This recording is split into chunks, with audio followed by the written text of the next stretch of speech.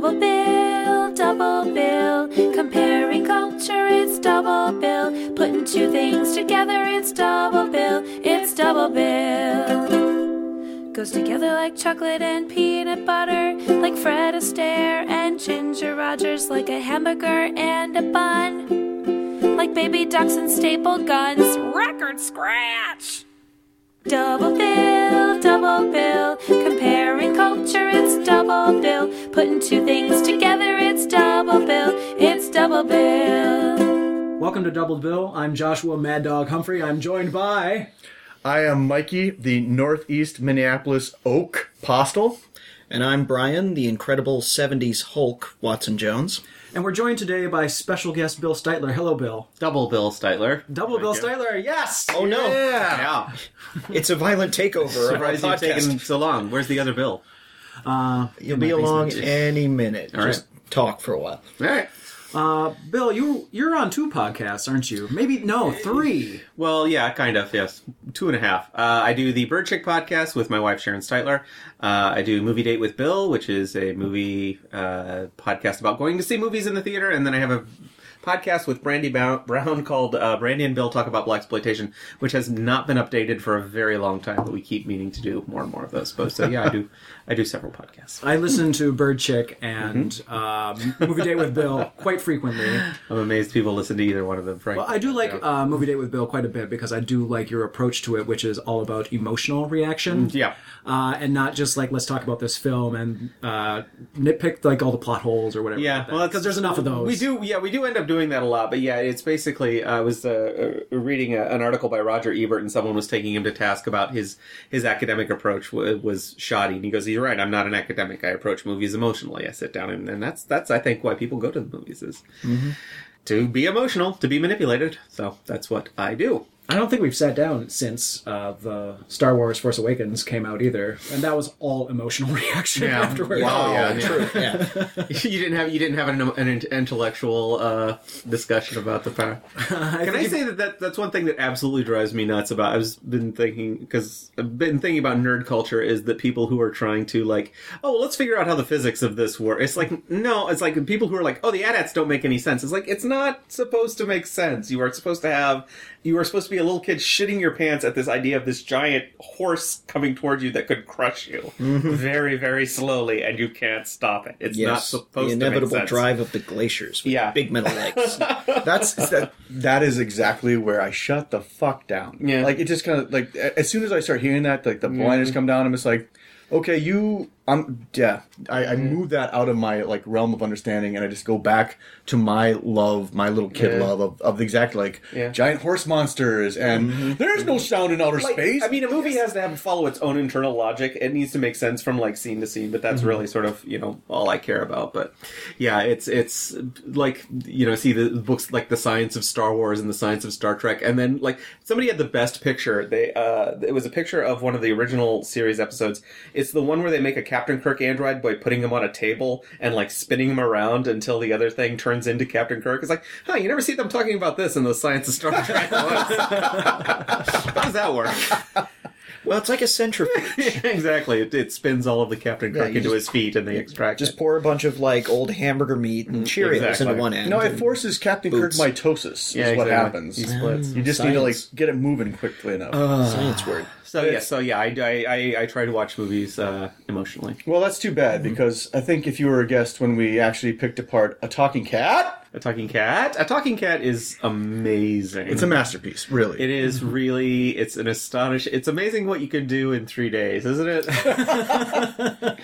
Dozens of people With, wasted like, a weekend. Such a crazy movie. A long With 2 weekend. hours I am worth of so stock happy. footage. I love bad movies, and I know some people. The other thing I don't get is people who love to watch bad movies but hate people who make bad movies. I am so happy A Talking Cat exists. I love the fact that this gets made. Like, I love, like, watching Miami Connection just makes me so happy to watch that. Oh, But, like, yeah. People who hate Tommy Wiseau and hate Roger Corman and like, oh, this jerk is like, no, you're missing the point entirely. These are fantastic. I'm so happy these movies exist. Now, before we digress and, like, way too Talk much... about the actual topic. Regress Before we tell what this episode is about. But I think about about things. No, you're right. Fuck that. We'll talk about it offline because I have an interesting Sam Landman-esque theory about I'm not going to ever watch The Room because I think The Room is one of those films that exists in spite of itself. You know, like, I don't want to watch it. Like, I'll watch a talking cat for academic purposes. No, you should really watch. I mean, what's fascinating? I'll tell you what's fascinating about The Room, and I highly recommend. Like, I love the riff tracks,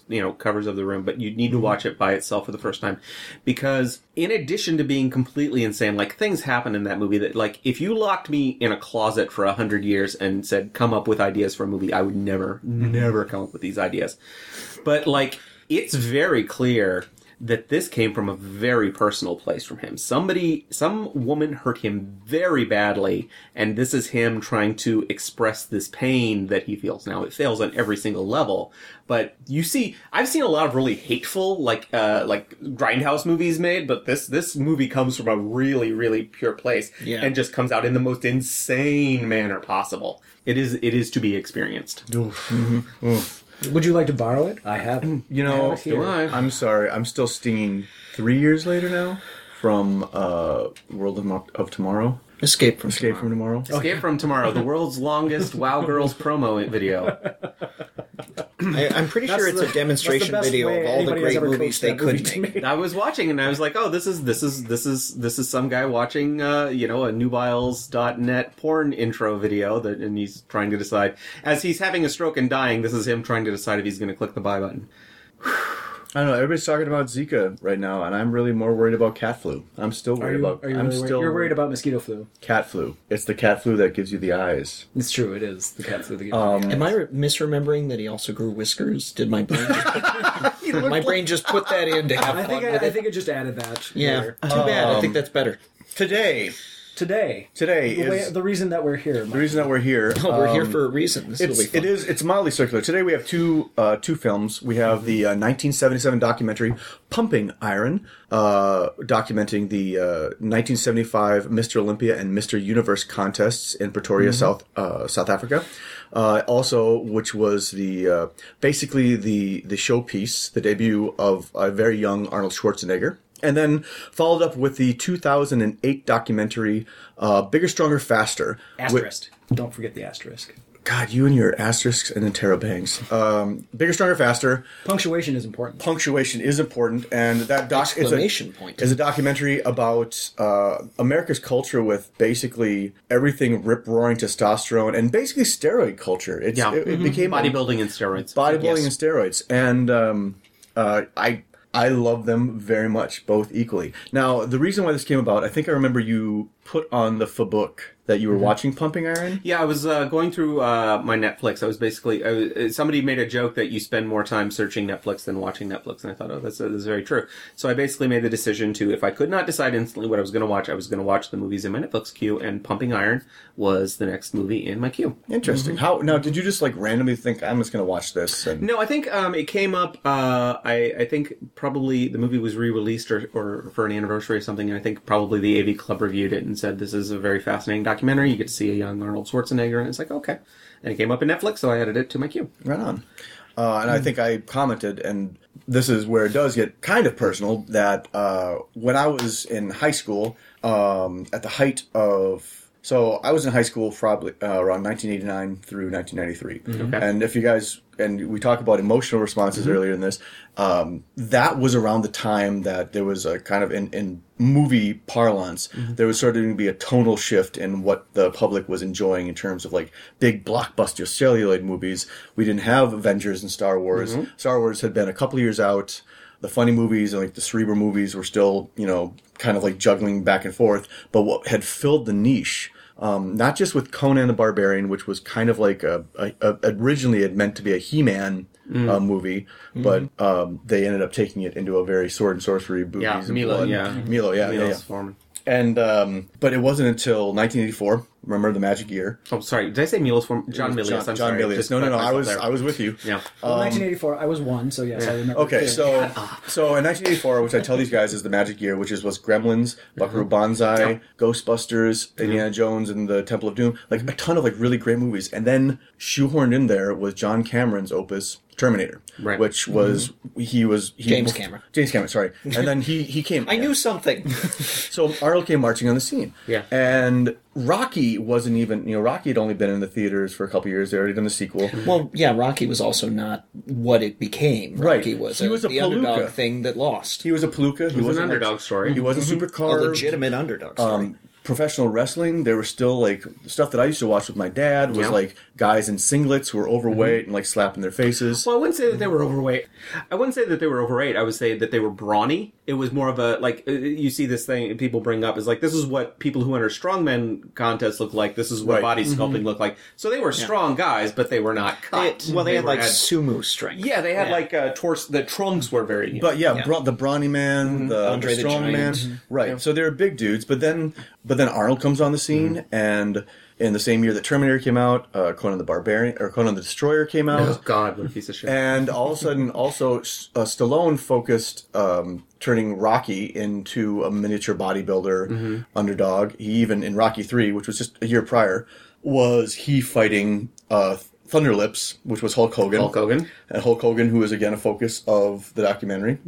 And even Rambo movies, Rambo became a PTSD story about a Vietnam vet and turned into like this muscle-bound guy with a six-pack carrying two M60s. Oh, yeah, at least and an winning eight-pack. Vietnam. winning Vietnam, Iraq, winning Afghanistan. everything. Yeah. Take that, the world. So this is where getting back to this story, my upbringing was like watching these guys, and that's why I sort of kind of had a weird affinity with Bigger, Stronger, Faster, because that's what the three brothers were like. This is like, marching around. And in junior high, when the nerd stuff, Doctor Who started going away in 1989, that was when like the last one went out. Like Sylvester McCoy was no longer, and all of my nerdy kind of things were like kind of filtering away.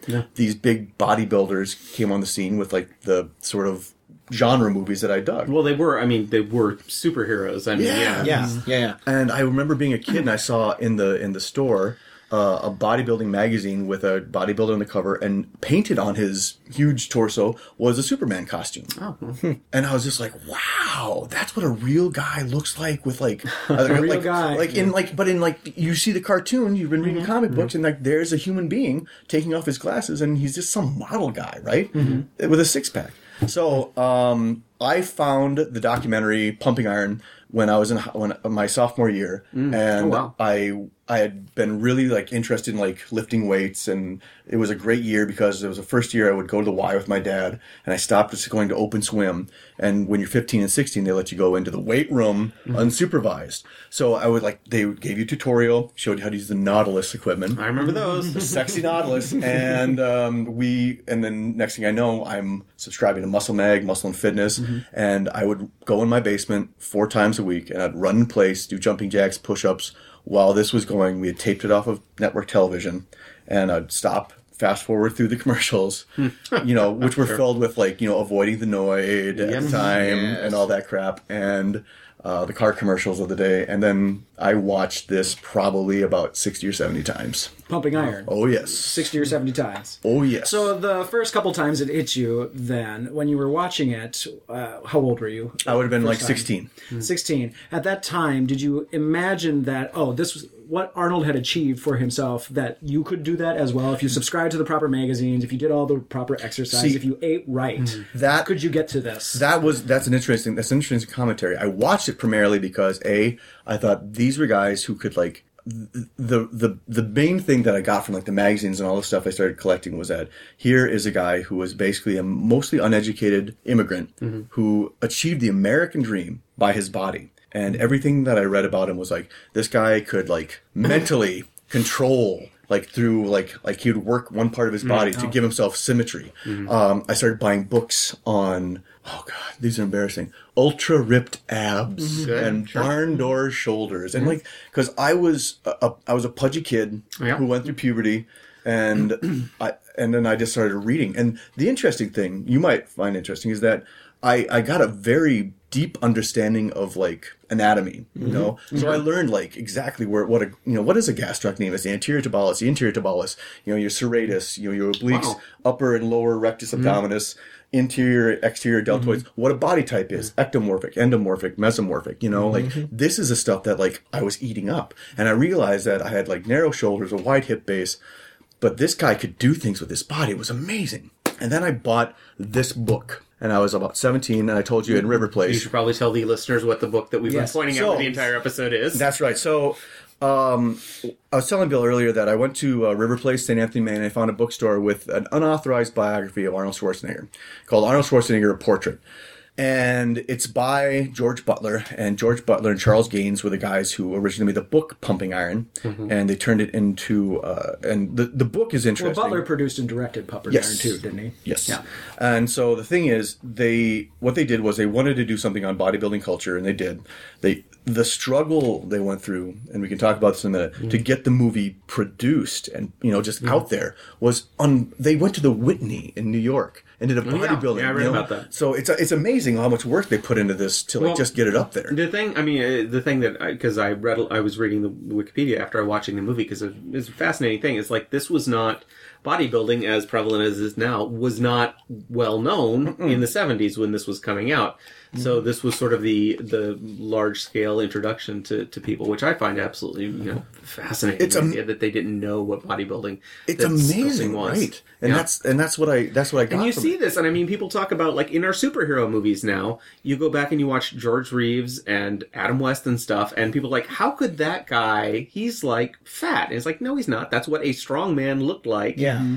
In the 40s and the 50s and the 60s. Bodies About have Michael Keaton, the big bitch. I rember. I remember this. Oh yeah, I was absolutely. sitting cross-legged in Schindler's, like reading, like who's going to be Batman, and they're like Michael Keaton, and people are like, "Fuck no, Mr. Mom!" And the joke was, they're like, "Well, Michael Keaton is 37 years old, the same age that Adam West was when he first donned the cape and cowl." And they're like, he can get into shape. And the people they were talking about were like Mel Gibson, who did a lot of shirts off movies. Van Damme at the time, who was brand new, but they're like, he's got a terrible accent, but he's still in good shape. Yeah, I remember people talking about, kids talking about Schwarzenegger should play Batman. Right, because they are the body types that fit this kind of, the superhero mold.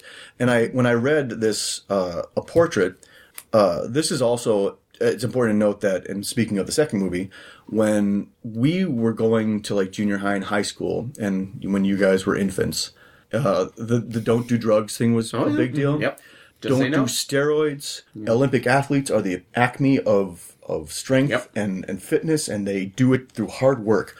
And like I said, Hulk Hogan was like, say your prayers, take your vitamins, and then all these guys were like, clean living. It was Reagan's America. Yeah. It was if Hulk you were Hogan, Mr. T. Oh yeah, they're Drink all your milk. If you did the work, you could get there. Yeah. Well, Oh, yeah. Reagan's America. It's if you have moral strength, you will have physical strength. They made us watch in health class a 21 Jump Street that dealt with steroids even. Yeah, I probably remember Did that they one. make you watch the Ben Affleck? Let me ask you this, Mike. Did you compete? Oh no! Really? No! Oh, okay. The interesting thing Because I was remember in my school, and this was probably the end of my high school, we actually had like a couple of like bodybuilding competitions where the students, like the guys who were into that, would get up and like do them and do poses in school. In school, yeah, it was like an assembly. It was like you had to like pay and buy a ticket and go to it. No But kidding. yeah. We had a couple of guys in. I went to Park Center, and we had a couple of guys who went to the gym, which was in North Minneapolis, Camden. And at the time, I wasn't out. When I saw Van Damme as a kid, Van Damme, to me, this is weird. It's the dysmorphia that kind of bleeds in there. But he was like the ideal. I didn't want to be ginormous, but I wanted functional, strong-looking. Oh, yeah. That was like, wow, I wanted the six-pack. And like the guys in 9th, 10th grade were like, yeah, sit-ups. And I was just like, how do they do that? And the funny thing about that was in ultra-ripped abs, they showed the guy that won in 1950, like made 10,000 sit-ups in like a day. And he was just this little 50s guy with his hands behind his head with a big smile. Super skinny nobody. Yeah. No, not a single piece of definition. And they're like, do you know why that is? Because it's not focused work. So our bodybuilders were like really underground. They all worked out. They were on the football team or wrestling team. And they competed. But they were also the power lifters. And like they were all like sort of homogenous in my school. Sure. But the one thing I remember, they were super nice. They were like super kind. The fact that you were down there working out with them. And doubling way back, you mentioned that this kind of like broke the seal. And between the time in 75 when Pumping Iron was being documented, Arnold was like, I'm retiring. Now this book deals with his return.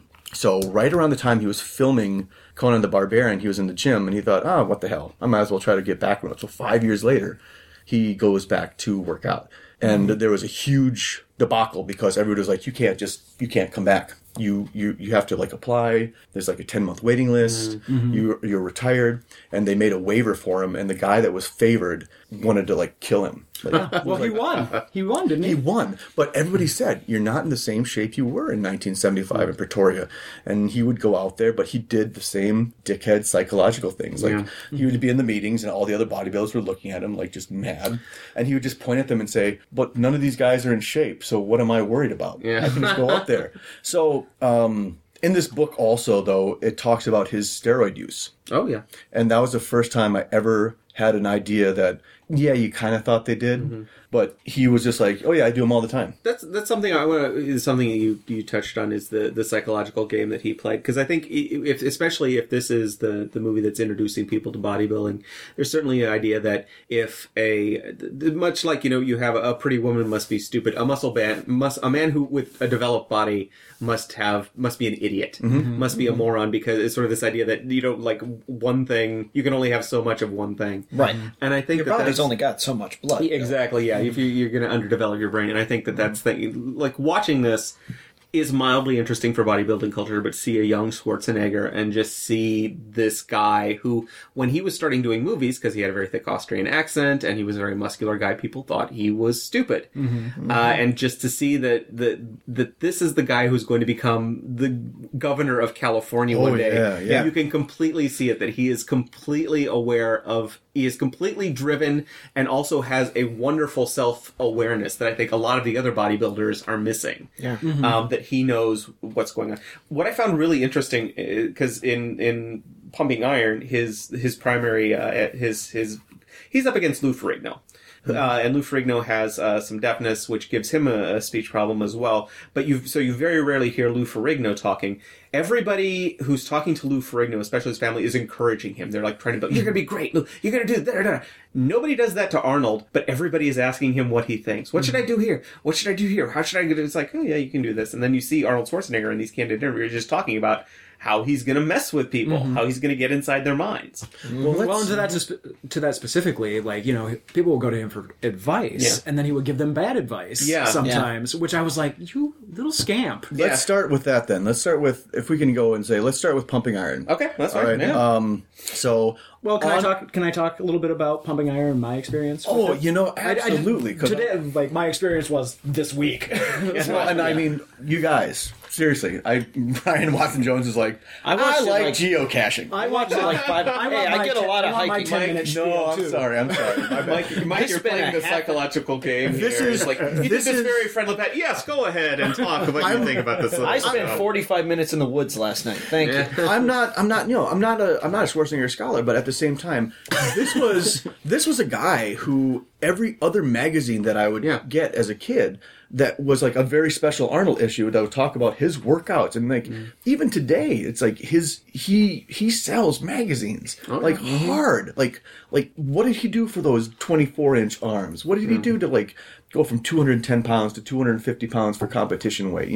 How did he and to that end, when we talk about the manipulation, you guys need to know, in every one of those articles, they said he could be working out. A bomb would go off in the gym, and he would still work out. He had no other...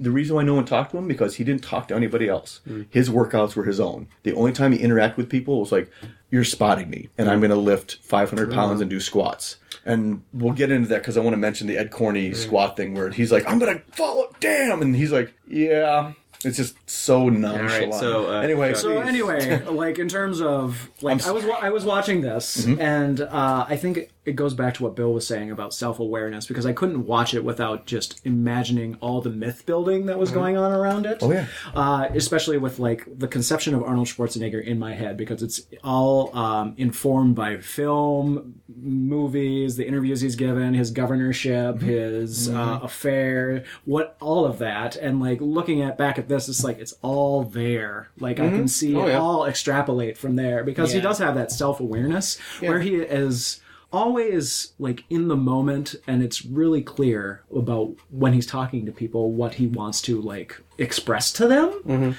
And that's what I found fascinating about it, is just watching this myth being built around him. And yeah.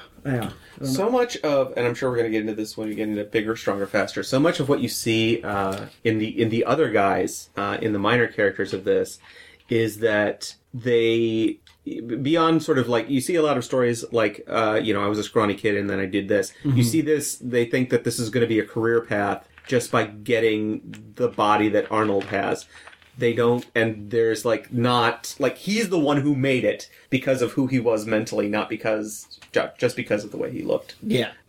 Arnold is just always the touchstone of everybody around him, even though Arnold basically made himself. At least the documentary puts that forth. But and then what is left out, and what is being the scholar that I am. Okay, so Arnold Schwarzenegger. Well, hold on a second, Brian. What was your experience of the Please, film? I'm sorry. Yeah. I just want to throw out real quick Brian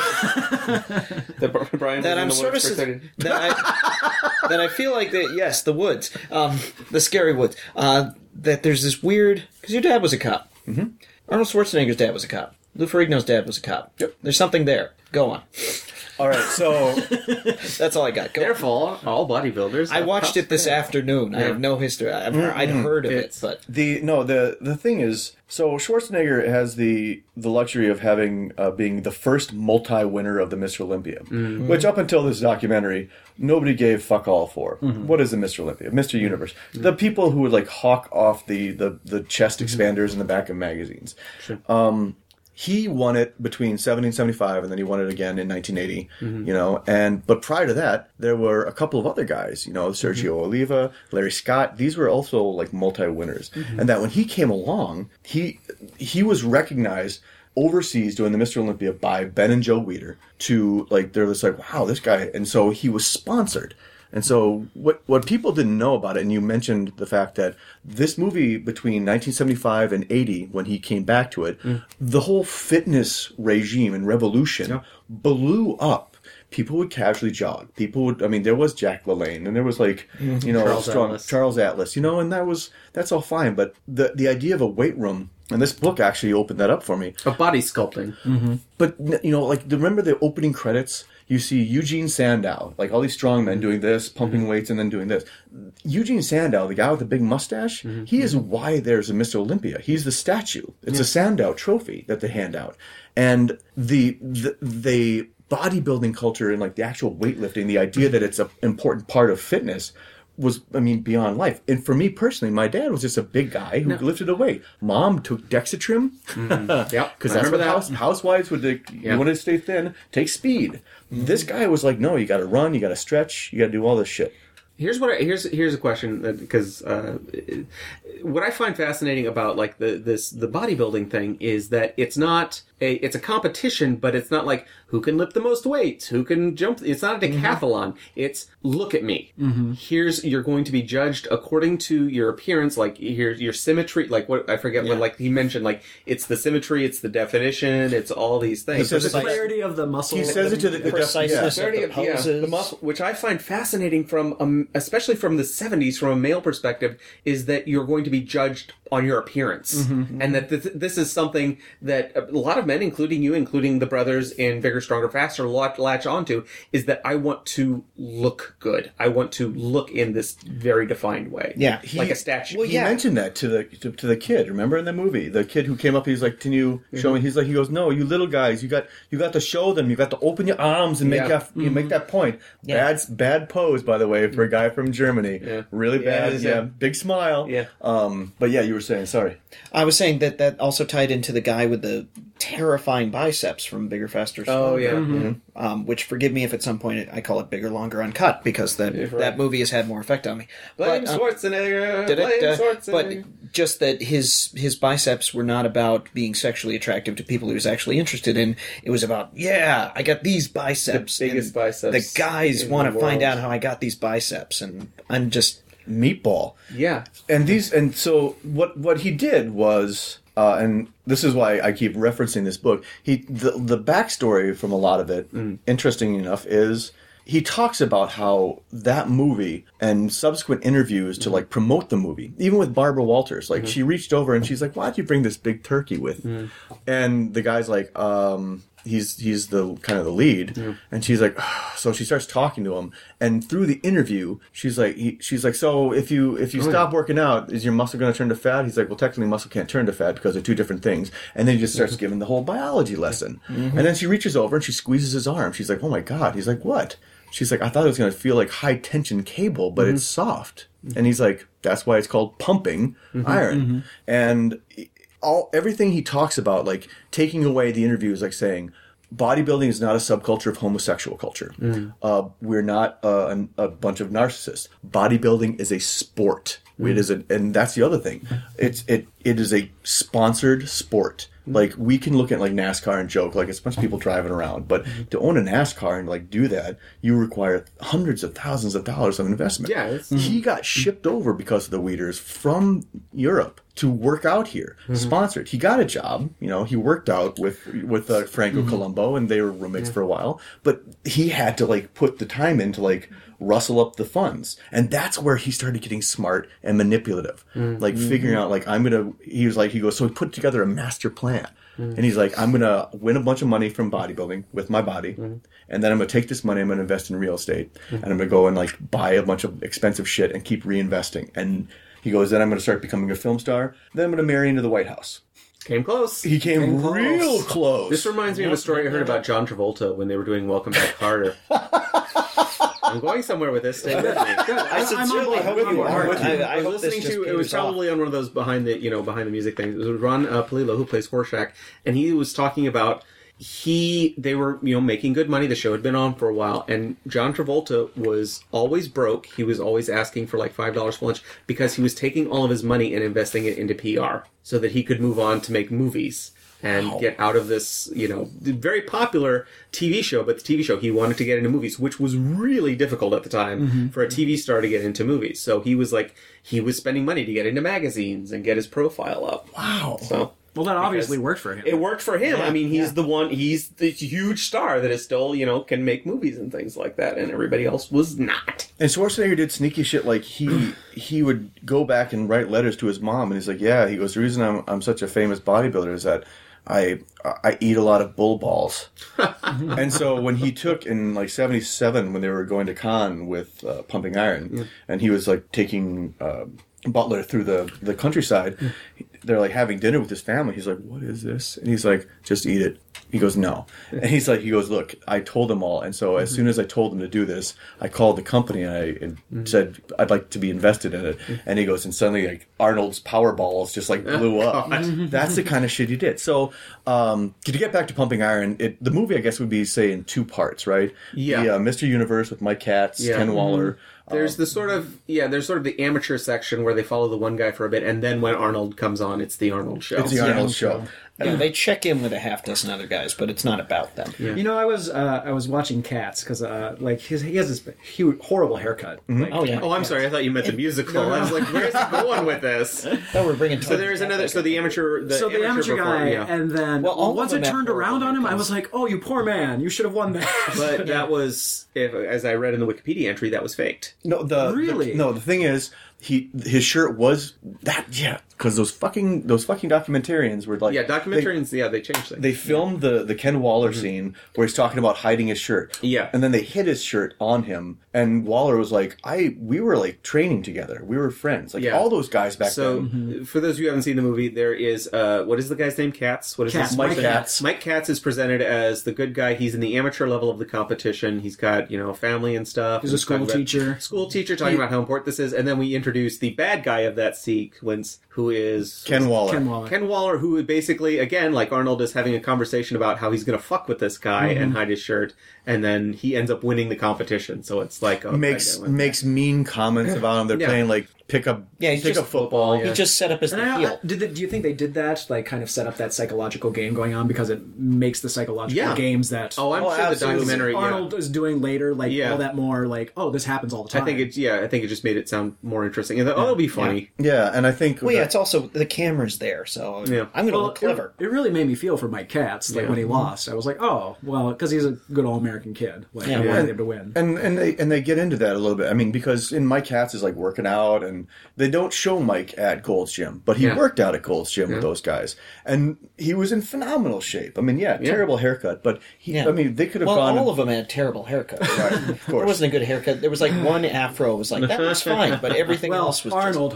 had fine hair. And but the interesting thing was that so we moved from the amateur show into the actual IFBB, The Mr. Universe. They would go from Mr. Universe to the Mr. Olympia, the creme de la creme, and they do the tall men versus the small men. Or back then, before it was heavyweight and lightweight, it was the tall men and the short man division, and so it becomes. The big showdown is between Arnold and Lou Ferrigno, ostensibly. And they always show Arnold surrounded by his sycophants, but then they always show Lou surrounded by his family who's like trying to like really get him going. Now Lou at the time was heavier than Arnold, more muscular than Arnold. He was he's 6'5". 275 is what 275, he was. yeah. And Arnold was like 6'1", 6'2". And and granted, he just didn't have his game. Like, look at the scene that always comes to my mind is when they're actually in Pretoria having breakfast, and Arnold is like talking to his dad, and his dad is like kissing Arnold's ass. Yeah. And Arnold's like, "How do you think I feel winning my 5th Mr. Olympia today?" Yeah. And Lou's like, "I don't know." And he's like, it wasn't like, "You haven't won anything." It was Lou's like, shrugging his shoulders. And he's just telling him, "I've already won this. Yeah. I've got the judges, I've got everybody Yeah, there loves were a me." lot of psychological games going on for those waffles. Talking about like how he goes Franco, his best friend, Franco Colombo, who was in a couple of his movies, by the way. Yeah. Franco, incidentally, sidebar, Franco in Conan the Barbarian was like depicted at the beginning, the little painted guy who ran into the village.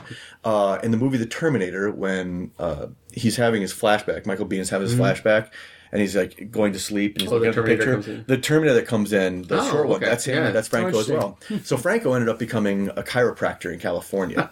Awesome. That's my sidebar. Well, if you learn so much about muscle groups. Yeah, it makes sense. Yeah. So, but he goes, Franco comes to me on the day of competition for advice, and he's like a child. He's like a little child, but it's interesting at the same time when he's set up to be this big asshole, this big psychological manipulator, but then he sees Ed Corney, 42 years old, Ed Corney, who, by the way, was on all the promotional materials originally for the movie, not Arnold, because they're both like, it can't be your vehicle. This is about like the sport of bodybuilding. Right. But they had a picture of Ed like winning an award, like just super happy. He's like, look at his face. And when Arnold sees him, he goes, that is posing. Look at him pose. And like the very beginning scene with them in the ballet studio where they're like learning how to like spin into it. Yeah. And like they're like, you have to make it a show. There's compulsory poses, which they don't get into like the actual nitty gritty. But you go out there, and this is why I think it's a sport. Because try to flex in front of the mirror and hold it for like a minute, 2 minutes. It's like shaky, you get cramps. Yeah, that's what got me about this movie more than anything else, is that all these guys are super jacked, and all of them are tired all the time, because what they're doing is goddamn hard. Sucking in their guts. Every single one walking of them, out, Arnold like, on flexed. down, all side, Let's go all and the workouts they're doing are destroying them because they have to be pushing past their limit in order to get anything. And they have to get a pump. They have to go on stage, pumped, veiny, sweating, like oiled up and ready to go. And then they go out there, and then you do your compulsory poses, double bicep, side chest, most muscular, thighs, calves, all that stuff, back. Look at he's Louis the Bat, and like all that stuff. And I'm thinking, I couldn't do that for more than like even isn't a joke. Who can? That's amazing. Yeah. I want to back up as something you were talking about when he was, when Schwarzenegger is talking about the psychological manipulation he's going to do, and then you go and see him do him. Even though he's saying exactly to the camera, I'm going to psychologically undermine these guys in a physical competition. And it's like, he's still so incredibly charismatic. I don't hate him for doing that. And maybe it's partly because he's Arnold Schwarzenegger, but you get that from the first guy. It sounds mean when he says, "Oh, I'm going to fuck with this guy." Arnold is explaining a plan to you that he has in his head, And it's not like you caught him. He's like telling you, this is what I'm going to do. And you have a little level of respect for him. I remember listening to, who was the player on the Chicago Bulls with Michael Jordan who had the crazy hair? Rodman. Just Rodman, yeah. I remember hearing in Rodman's talking about, like, the psychological game he would play with other players. And, like, I remember there was one crucial point. The other team had gotten a foul or something. The guy was going to go up for a free throw, and you just see Rodman just walked up to him, whispered something, and like took like a second and walked away. And the guy missed both his free throws. It was just like, he's gonna get inside your head, and you have to respect somebody who doesn't have a problem admitting that he does. Well, that. yeah, he's also so matter of fact about it. It's like the steroid use. Yeah.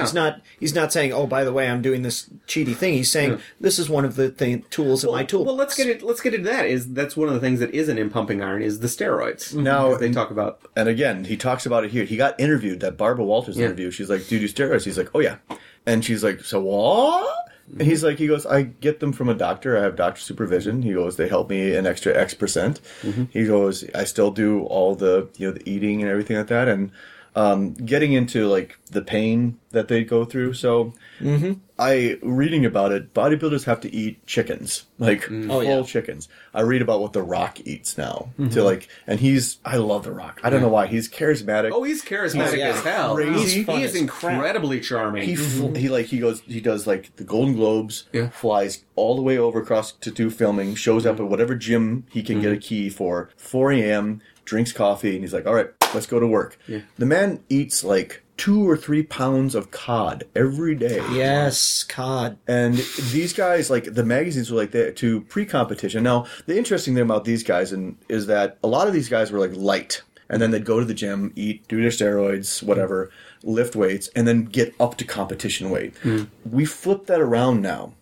Because I used to always think that these guys had a kind of a luxury at being thin, tall guys who just had to eat and get bigger and muscular. Think about Hugh Jackman, skinny guy for his entire life, to become Wolverine. He gets a trainer, eats a lot of cod because he calls The Rock, and gets his cod hookup. And next thing you know, he's a Wolverine, veiny and grrr.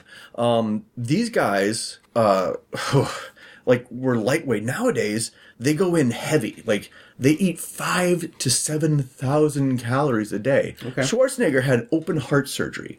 All these guys later in life have to do it because they're eating steaks, protein out the door, insane amounts of food. And they also don't show that. Like, they show them, like, eating right before competition because they ratchet it down from, like, 5,000 calories to about 1,000 calories. So not only are they sore all the time from, like, doing steroids, because what steroids do, and they don't mention this in Bigger, Stronger, Faster, is that they actually amplify your musculature and they help recovery time. What they don't fix or don't improve is your joints, your bones, or any of the interconnecting stuff. So they don't talk about how they show these guys falling over, like Ed Corney, doing like 500-pound squats. And they don't show them, and I've watched contemporary bodybuilding shows, like, oh, this is on, and I'm in a hotel, and they show these guys like going out of like wobbling out and puking for like 5 minutes, like drunks, and they're like, whoa. It's neat. It's kind of interesting to see how they do this now, because a lot of bodybuilders, they don't drink, but they get power stoned. Because you know what you do when you get power stoned? You want to eat some more. Okay. So they're like they just do bong rips, eat, pass out for a little while, get up and go to the gym. And they'll even do bong rips before they go to the gym. Drugs. So, should we take a break here? Check the batteries, yep. And check the batteries, make sure everybody's refreshed, and then we'll come talk about Bigger, Stronger, Faster. Sounds good. Yeah.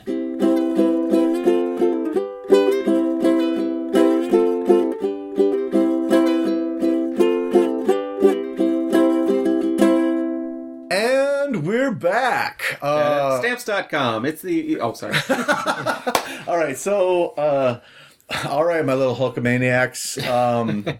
God, I was never a fan of. I appreciated Hulk Hogan, but he was never like my favorite. Did you ever wrestler. go through a wrestling phase? A little bit when I was a kid. It was something that was on, and when I would watch it, I would get super into it. The problem was, this was back when, for those of you who don't remember the 80s, that like wrestling was on like once a month on NBC. They would like interrupt like Saturday Night Live or something. Like, it was like the late night thing.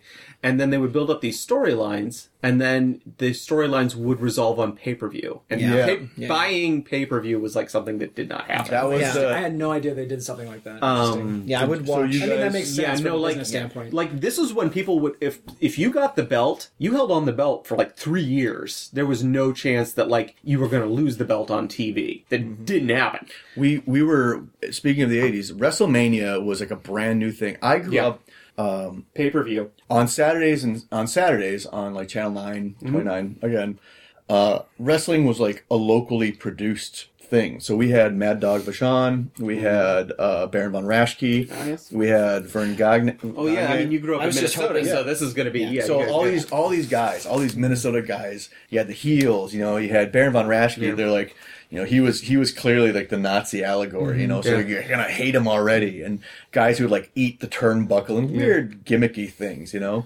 And then at some point, and again, I think it's like the void after Star Wars, science-y fiction, cool fantasy stuff kind of like went out of I was like, I'm going to watch these guys go crazy. And that was the onset of the WrestleMania era, which was these new personalities. We had Hulk Hogan, Andre the Giant, Junkyard Dog, Ricky the Dragon Steamboat. I mean, it got so popular that it was even a cartoon, you know. The Rock and Wrestle, which had no wrestling in it. Right. There were so many goddamn Cyndi cartoons Lauper- in the 80s. There was Cyndi a Rambo Lauper's cartoon. videos. There was a Karate Kid cartoon. Right. There was Chuck Norris action There's heroes. also- But Cyndi Lauper would The have like... All-Stars with Michael Jordan and Wayne Gretzky and Bo Jackson. Yep. So they had... This is not about cartoons, Brian. not about cartoons. It should be. I'm taking this podcast back. But then they had, but they did. They that was like they would do their weekend things. There'd be some crap shit heel coming in there, and The jobber. and they'd come in. Yeah. They'd do their Wrestling in ripped jeans. And we- because that's smart. And again, we knew the kayfabe. We knew about how it was all, you know, Oh, we didn't. like this was, but we would go. I don't think I knew that it was like fake. It was at all. rumor. It was rumor. It was talk Yeah. that it was always fake. it was strong. That was in the But- dark part of like the back of your head. Especially when watched you're a it. kid. Because I mean, we were because you kind of want to believe it. You want to believe it. But I think my folks were like, don't fucking kill yourselves, okay? Like, because we would go out, like me and the other neighborhood buddies, you know, and like we would never get into fist fights. Like you hear like, oh, the guys in the neighborhood, we get into fist fights when we were younger, like, you know, the outsiders. We would wrestle, like in the fall we wrestle in leaf piles and like jump, see who could get somebody into a choke, and like when you do this, like you choke them out,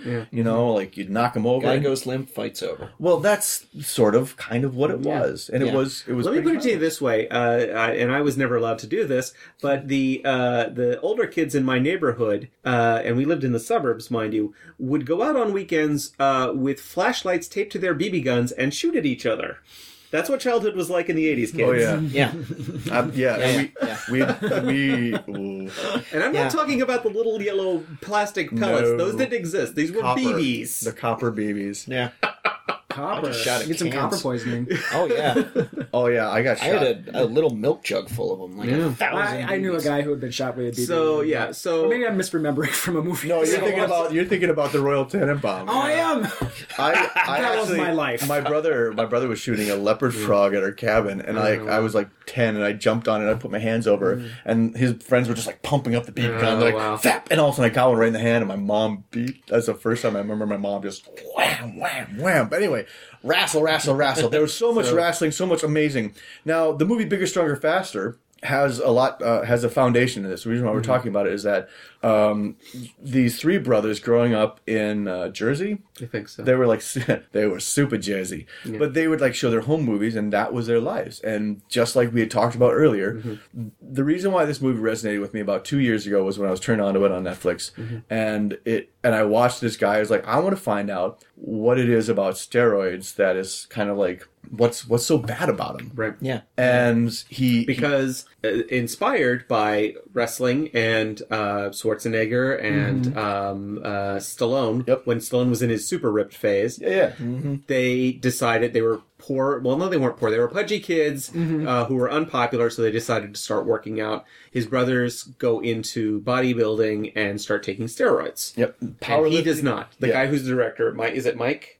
Mike Bell is Mad Dog. Mike Bell is Mad Dog. Chris Smelly is Mark Bell, Okay. and I think it's Chris Bell. Chris Bell. Yeah, Chris Bell, Chris the Bell. director, does not take steroids, and his brothers do. And so he the whole did, movie though, is right. At one point, I thought the impression He did, I think, but he felt super guilty about it. No, about he told his mom the story. He tried it, I think, as a way to.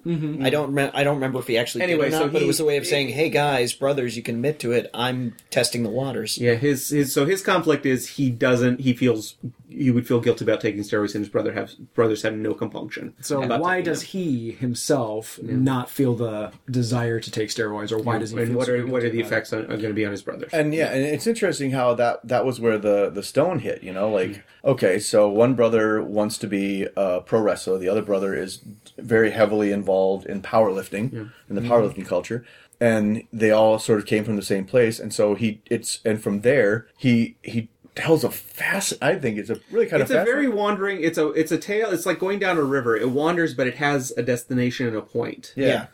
And It's I a think really well made documentary. and I really like how he speaks with like U.S. senators, he speaks with doctors, and He speaks with Stan Lee. He speaks with but then he also talks to people that work on the Olympic Committee, and he references these '80s touchstones like Carl Lewis, and it's like, and you think to yourself, and this is what kind of took me by surprise, is that I knew that Olympic athletes were treated like gold and had a lot of sponsorships and things. What I was not aware was the deep level of how far that goes. Like, oh yeah, you can take. And you can take steroids, but then everybody would take steroids. It's like, what? Like, no, they don't. They're Olympic athletes. They're like the ultimate amateurs. You know what I found really interesting about this is we go from Pumping Iron. I don't want to talk too much about the connection, but I felt very comforted by the whole film, in general. I don't know if you know what I mean. Are you talking about Pumping Iron? I'm talking about Bigger, Stronger, Faster. Okay. I felt very comforted by it because I think in the back of my head, I think I thought for years, it's like, oh, if only I did this better. Oh, if only I did that. Oh, if only I did this. I could look like that for whatever reason. Right. And in going through this journey that Chris Bell takes you on, it really kind of shows that, a lot of people are doing this, and this is how they get to that level. And so I felt less bad about not being. I never really concertedly tried to be that level or anything, but I felt a little release from that. Here's what I thought about, because I think we should just jump in and just talk about this movie rather than try to plot the course. What I thought was interesting about this was he talks about seeing these men and their developed bodies and the stories they were telling. They were the heroes because they were the biggest, toughest guy. Exactly. They had physical strength because they had moral strength, which is the lesson from Reagan's 80s. This inspired them to start working out and change their lives for the better. But that didn't lead, at least the two other brothers, certainly not the oldest brother, to a place of happiness. He was never going to be, he was a jobber. He was on WWF for a little bit, got cut loose, married, had children, and that was never going to be enough for him unless he was going to be a professional wrestler. Yeah. Because he'd been sold on this hero narrative. But it's also this idea that I think that it's probably if you are going to become a bodybuilder you can achieve anything, you have to have that positive mentality that you can achieve these things, and you never reach the point where you say, okay, that's enough, which I think Arnold Schwarzenegger did. He didn't see being a 7-time Mr. Olympia as, he's like, I'm going to do this other thing. Yeah, he had a set goal for what he wanted to achieve for this part of his life. Well, even then, he went back for number 7. He had the 6 in a row, which was, I imagine, unprecedented. Yeah, can't have been that old.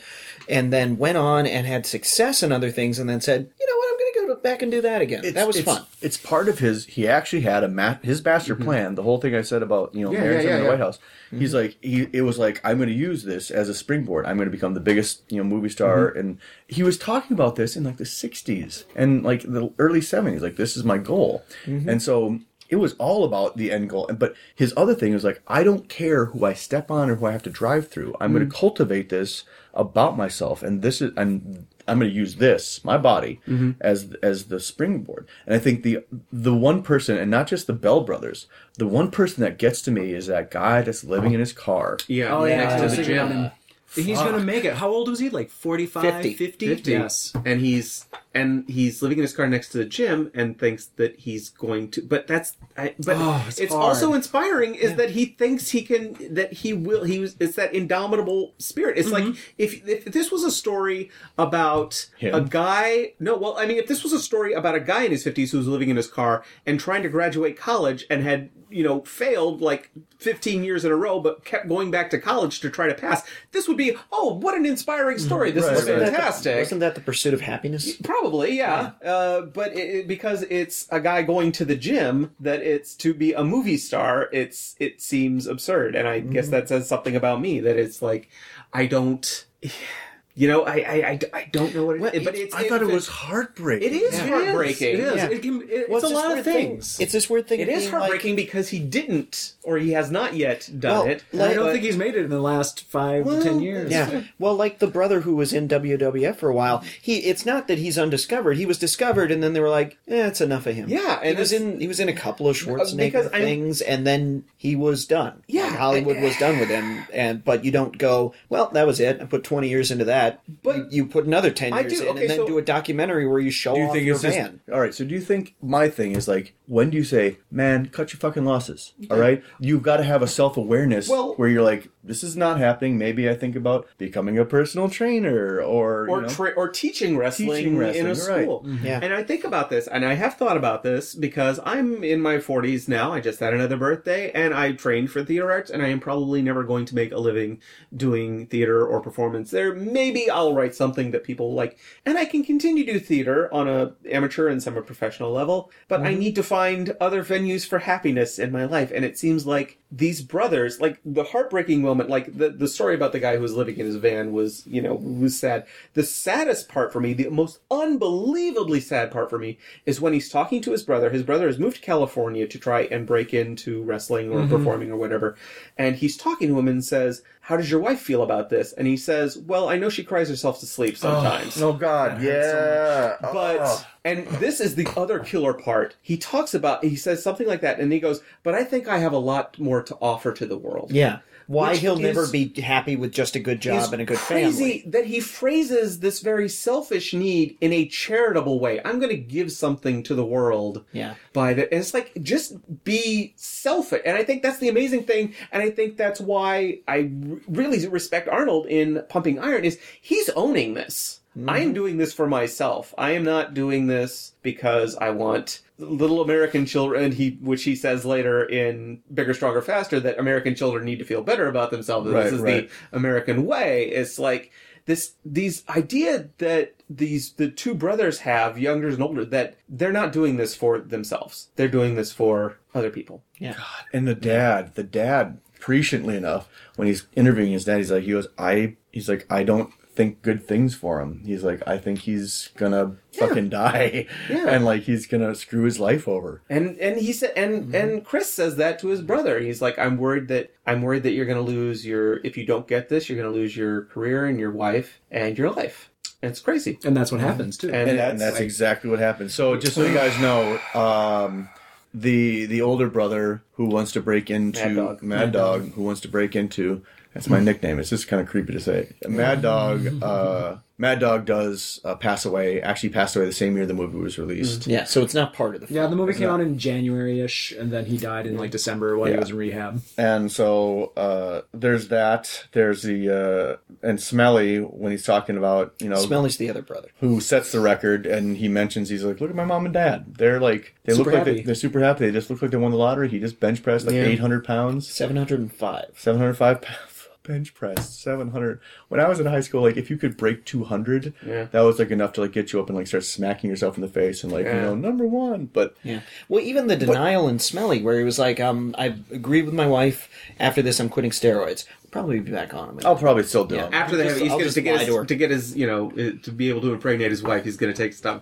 And then, like, the one guy's like, his trainer is like, oh no, he's going to start taking it again. He's going to start doing it again. He's like, well, what if steroids get banned entirely? He's like, whatever. Yeah, street. Obviously, there are avenues for them to get them. You can go to Mexico and get steroids for your dog. The movie goes into them in detail. It's incredible. Now, what I thought, as a guy who's worked in a pharmacy for a decade, I've definitely seen guys who were juicing and just getting prescriptions for testosterone.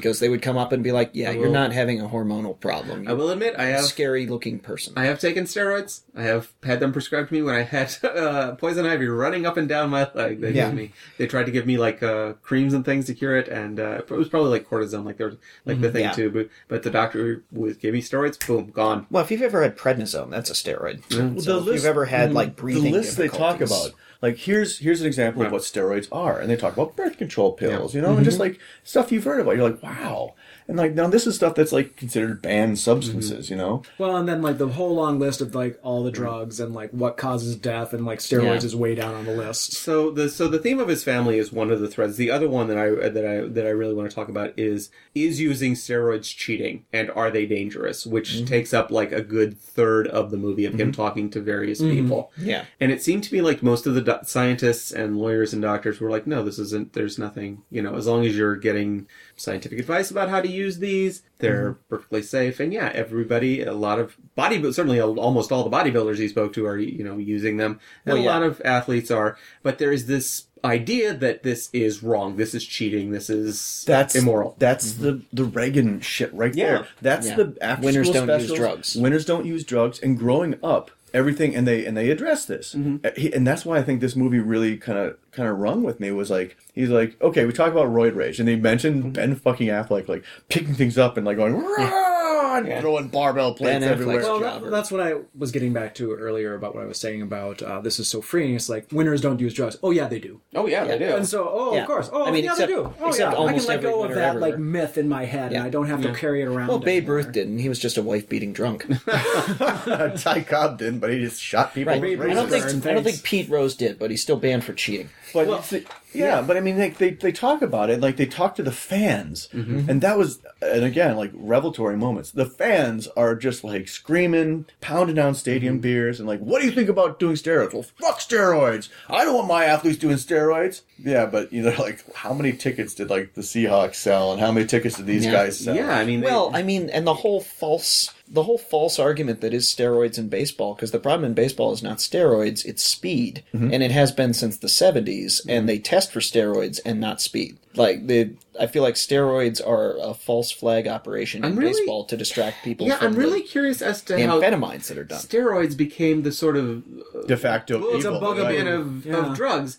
And I mean, Is it just because it touches on something that we It's- want our athletes to be pure in Well, some it's way? I think so, is the idea that, you know, you these abilities, well, as they say, like I think President Bush says several times, God-given abilities that you are developing and honing through your It's also this practice. false idea in culture that steroids means you inject it and now you're really strong. in exactly, sports, yeah, that's like- which is obviously It's your spinach. cheating. Yeah, right. or Captain America. It's a magic Right, potion that lets you beat people who work out instead. But it obviously doesn't happen overnight. But what they were talking about, and then I mentioned before, they talk about like the 2,000 to 5,000 calories they have to eat, and then like the hours they have to spend daily with like maybe a rest day just to like, because we're going to talk about like when you're lifting weights to build the muscle, your muscle tears, and then the recovery is what fills it in and starts getting it bigger. That's what steroids help. do. You're helping the recovery. You're not helping, like, it doesn't like put it in and balloon you up automatically like Bane, and that's why Bane came along, for fuck's sake. Yeah, exactly. Well,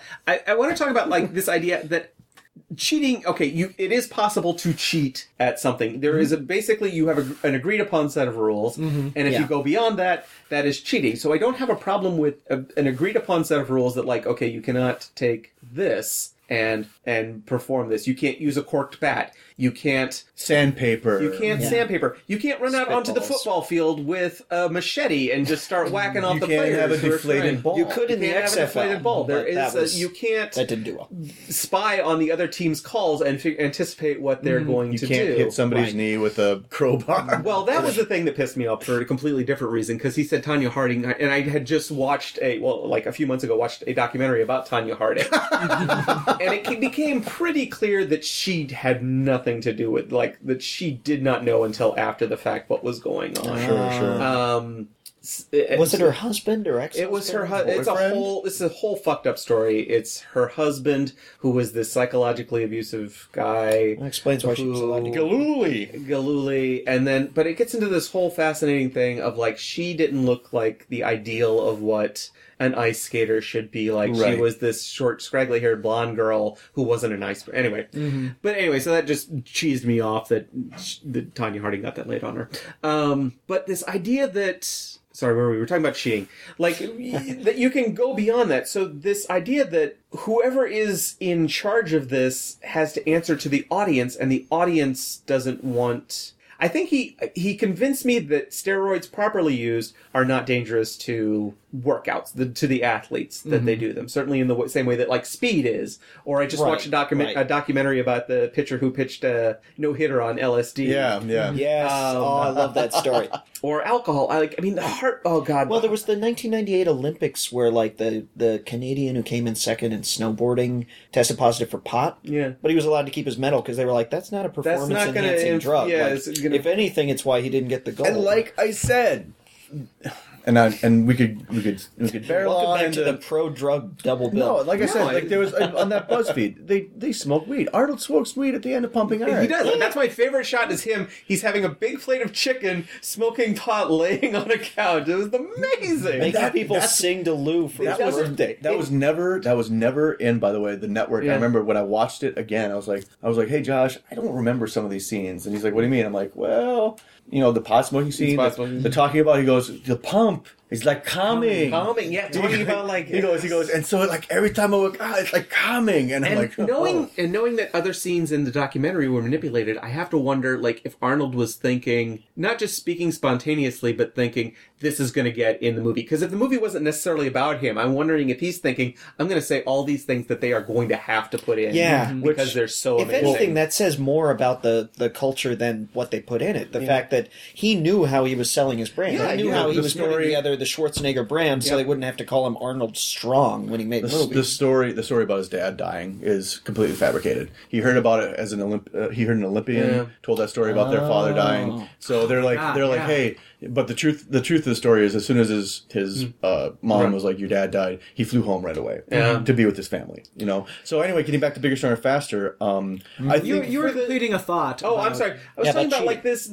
You cheat to win. Guess what? But don't win to cheat. Cheaters are punished fully 10% of the time if they are caught. This is not like a marathon run. Usually like within jumping in a 5 cab. years. That was or like the woman who literally, like the story they brought up, the woman who literally like ran out and won the Boston Marathon at the last. I mean, they are competing, and like Brian said, you don't just inject this and the next day it's not like Spider-Man wakes up and he's got the six-pack of abs. You have to do this as part of a workout regime. Right, yeah. But at the same time, it is possible. I mean, they compare this to musicians taking beta blockers so that they don't feel anxiety, which I feel is more of a mental health issue. That was a bit of a stretch. But Tiger Woods getting laser eye surgery so that his eyes are better than perfect. Right. It's fascinating to me, and that we're still dealing with the fallout of the Reagan 80s, that drugs are the problem. And again, and maybe this is, now I want to take this back, this is the most, this was one of the most heartbreaking moments, is when he's talking to the dad who campaigns against steroids because his son died. Mm-hmm. Right. And there's some implication that maybe it was SSRIs, which I take an SSRI, and one of the side effects can be that they increase your depression and give you suicidal thoughts. Or maybe it's the fact that he had a condition that caused him to need SSRIs. Right. Which maybe they weren't treating fully. Exactly. So, but maybe it's 8 things put together. The dad wants to campaign, steroids are going to be the campaign that is going to give his son's death meaning in his life. Yeah. And he says to him, well, what about alcohol and tobacco, which kill so many more people? And the dad's response is, those are legal. You've missed the point. It's like, I can't, you feel so bad arguing with this guy because his son is dead. But at the same time, he's trying to influence policy and maybe not make things great. It's like, well, that's I go in my son's room.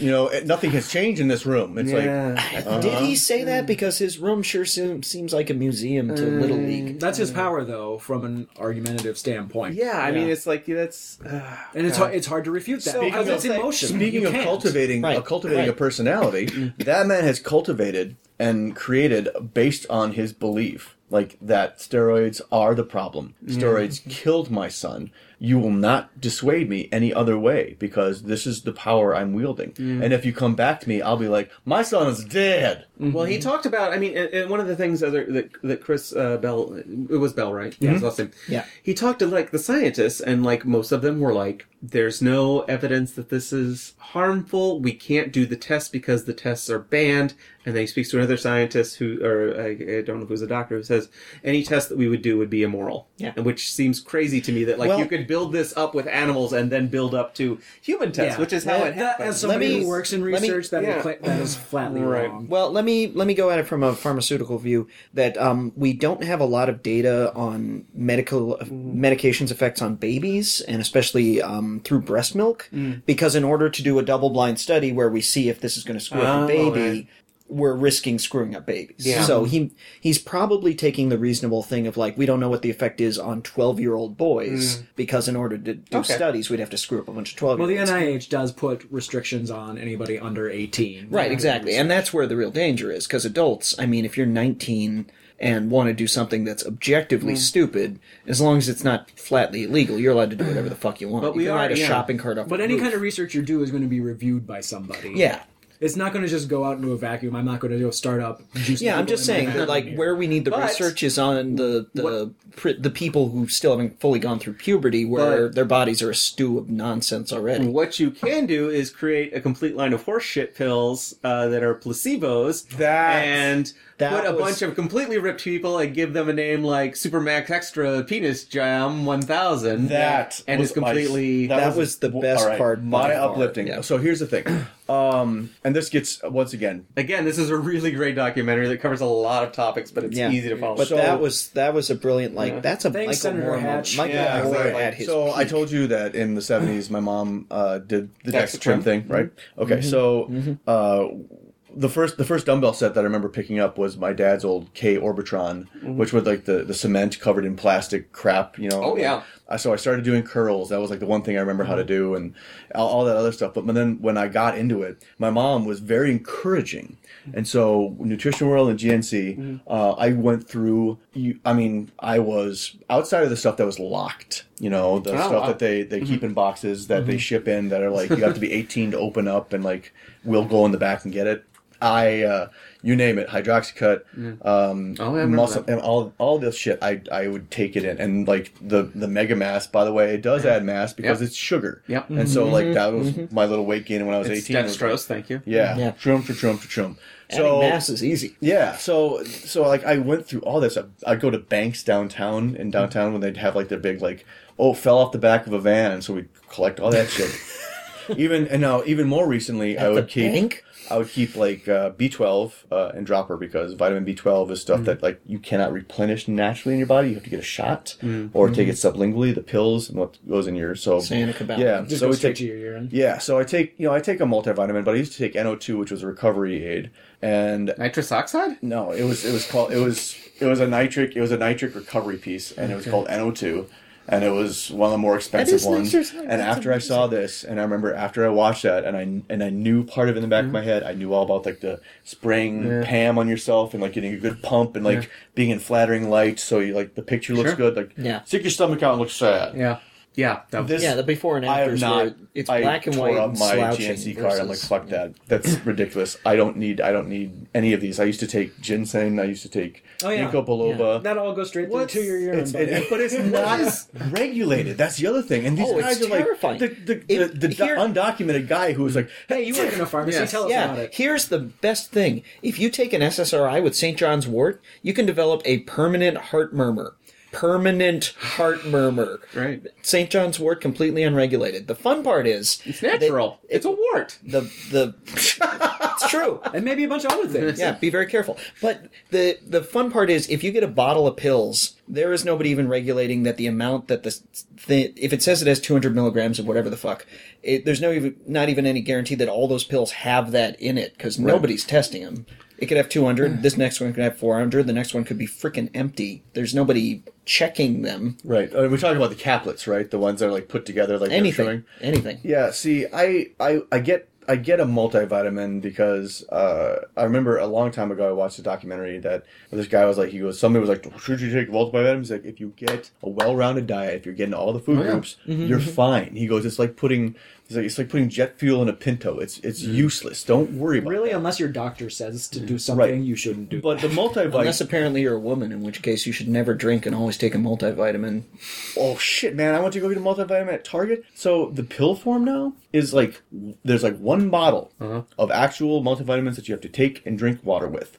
The rest are fucking gummies. Oh yeah, Yeah. Gummies. yeah. Why not? And Because what? Because chewable You got calcium something candy. against gummies? yeah. Here's the two. And it use goes. them. And this is the ridiculous thing. It goes back to my health class. And he's like, we talk about like pill popping and the dangers of like overdoing drugs. He's like, look at Flintstone vitamins. They look like Smarties. They taste like Smarties, and they make them palatable. He goes, well, what's to stop a kid from like just popping them like they are Smarties? Yeah. He goes, NyQuil. NyQuil's great for putting you to bed. It comes with its own little shot glass. How convenient is that? And they're like, it's for measuring. He's like, right. For measuring. I have a great story about this. It was actually almost exactly a year ago because it came up on Facebook Memories. Sharon was super sick. She was super sick. She Super had shit-faced on whatever. Well, here you laugh.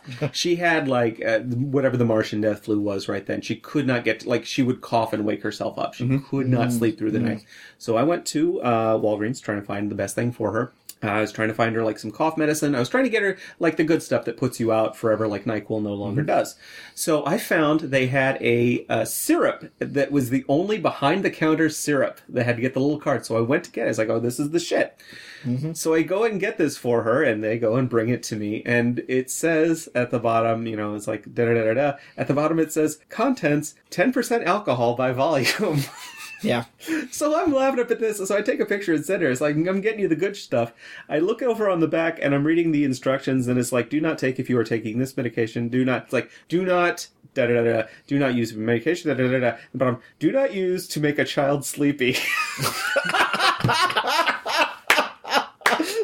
So Excellent. I take a photo of that and put it up on the internet. And one of my friends who has children replies, "That's code for this will put your child to sleep." Yes. Well, that's the equivalent of what they used to do when we were kids. They put brandy in milk bottles. They used to put little brandy. Well, okay. Anyway, sorry. Pharmacy talk again. Sorry. The alcohol in a lot of things has a good purpose, which is that you have I'll say. you have I've two been to the ingredients that don't mix. Yeah. So you'd basically have a medicine that's salad dressing that you have to shake up a bunch That's and it how tastes like cocktails crap. work. Right.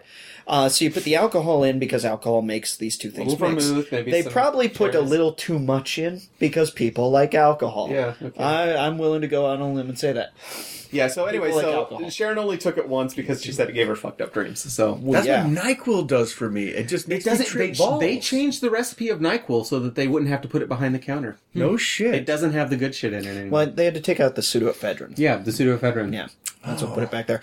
You want fun, though? If you drive to Wisconsin, you can get promethazine with codeine in it over the counter. It's behind the counter with the Sudafed stuff, Amazing. but you can just get a little. You just don't have Which to look makes like all the people who jump the counter All at these my great store... tips, listeners. I remember when I went to... that story gets passed around every time somebody jumps the counter at my store to steal the promethazine codeine, because that's Purple Drank. I went to... Whenever they do, it's like, why didn't they just drive a half hour east I went and buy some? to I went to Hong Kong and I was like looking up a list of things to do in Hong Kong, and one of them was like buy codeine too, because that's where they sell. But they don't sell it at any of the tourists, at like any of the area where the tourists stay. You have to I could not find it anywhere because I actually had a cold. I was trying to get rid of it. I was like, where's the fucking codeine too? They don't sell this in America anymore. What were we talking about? Drugs are bad. And you should not take drugs. But yeah, I mean, and he brings up at the end, we are a drug nation. Ask your doctor if you want to take this pill. Direct marketing. Farmies. Direct marketing to patients by drugs is the worst thing that's happened in the pharmaceutical industry in 20 years easily. Yeah. Easily. That's just the Somebody worst. God, now everybody knows the names of everything, and they're getting it even if they don't need it because they've been told they might. Yeah, they talk, and I think he covers it. He just did another documentary called Prescription Thugs that just came out last year. Oh, yeah. I'm anxious to see. But yeah, he talks about we don't have a problem taking drugs for any problem. And again, I take an antidepressant, and I'm really glad I do because I feel much better when I'm taking this antidepressant than when I'm awake at 2:00 in the morning feeling anxiety over an email that I could easily send. But we are a drug nation, but only for us, not for our heroes who have to be the action figure movie stars. Speaking of, we were talking about Captain America. In the 80s, of course, they did a comic book, Captain America Anti-Drug comic book. Oh, God. Which somebody posted with a lot of helpful commentary is like, I use my strength to fight against injustice, and the commentary was, thanks to drugs.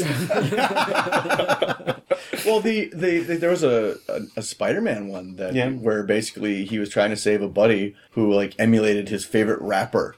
Oh, and right. he goes, he even bought the same kind of bowl the guy uses, and they're like, "Is it a glass piece or is it a metal piece?" Well, we would go to the arcade as kids in high school, and my best friend, he's a jazz musician, Code, and he'd just show up, Power Stone. He's like, "Hey, Michael," and we'd play Gauntlet for an hour. But before the game would start, like the little seal would come up, and it said, "Winners don't use drugs." And he would just look. He looked at me. He was like, "Michael, I'm here to tell you, winners do occasionally use drugs." Well, my buddy Kurt Kiner had the best joke. Like in one of his many stories that he wrote, it was like you finish the game, like playing Pac-Man. The ghost eats you. Game over. Winners don't use drugs.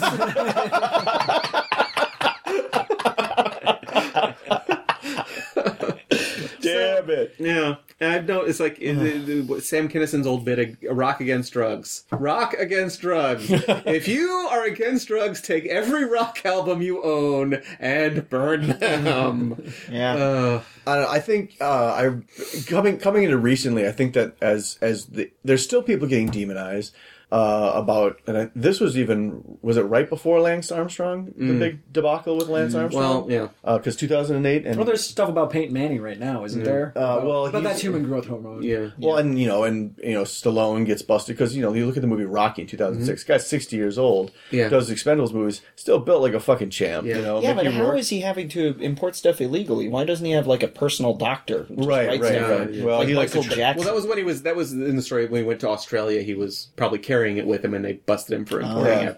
But even Danny Bonaducci that showed that man like was on a TV show, a VH1 show, and they were documenting his life, and they're like, "What do you think about steroids?" And it's Bonaducci, the No filter. And but he's like sitting there walking around, he goes, "Steroids are fine." Like the next scene shows him like, he's like, yeah, and the caption was, "He looks like an aging stripper," but he juiced up because he didn't see anything wrong with it. I'm pretty sure they were saying that Mickey Rourke tried to do it just because he wanted to get in character for the wrestler. Oh, sure. And you talk about guys and they do like, speaking of like fat to skinny and rip shape, Chris Pratt, man makes a career out of being like a schlub on Parks and Rec. 6 months later, and his joke was, they're like, how long did it take you? And he's like, how did you do it? And he's like, well, they were offering me $4 million for this movie, and I wanted $4 million.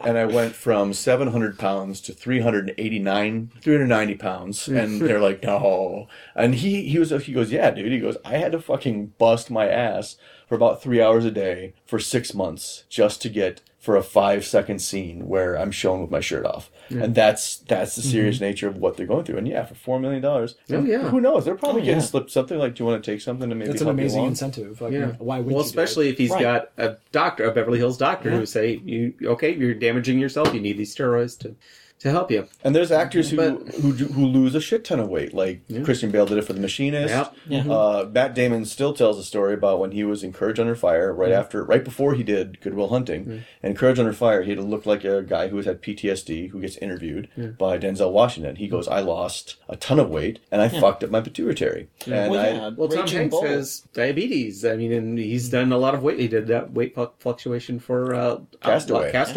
Yeah, Raging Bull, everyone makes a big deal out of De Niro gaining all that weight for the end, but Pesci had to lose it. So he had to drop from normal-looking guy down to old and skeletal. On the whole, I think I'd rather be the guy that did Slurpees of Ben and Jerry's to gain weight for a role. Well, then he had to lose it again to get fuck yeah, dude! Stallone did that for Copland. He was talking about he got a heart murmur and to play a fat cop, and he goes, "Oh, that was my open heart surgery. I had to go in afterwards." And he's like, normally I'm not this fat. So. Yeah, I wanted to let's go back to Bigger, Stronger, Faster, because I think I don't know that he answered his central question, which that I think he he convinced me that steroids are probably not as dangerous as I thought they were. That we certainly have been bamboozled by our government and about certainly by sports about how they're used. But I don't think he answers his own question about are steroids okay for him to take, or is it okay in his family? Because his parents are aghast. Yeah, his mother especially. That whole scene, and to find out, and to find out that her brother was the one who started giving her son steroids. And I'm wondering that, and she has a very strong moral base. She talks about your body is a temple, and God gave you this body, and you shouldn't. Everything you need to know is in this book. Yeah, and it's just, and they seem Someone like should slip a probe. And his parents are overweight, but they seem like satisfied. I guess is what is missing from the lives of the other two brothers. And it's just, especially the older one. I mean, the younger brother is teaching football, and he's powerlifting, but here's what I guess I don't get. And I mean, I understand that if you are driven to do this and to make this your vocation or your hobby or whatever you want to call the bodybuilding when you reach this level, is what is the point? I mean, it's like if you're going to, if you're going to go into sports, like if you're going to try to become the fastest runner, I mean, you can compete and I guess, it is a competition, but you're becoming strong, but not so you can lift things. You're becoming strong so that you look like this idealized sort of body.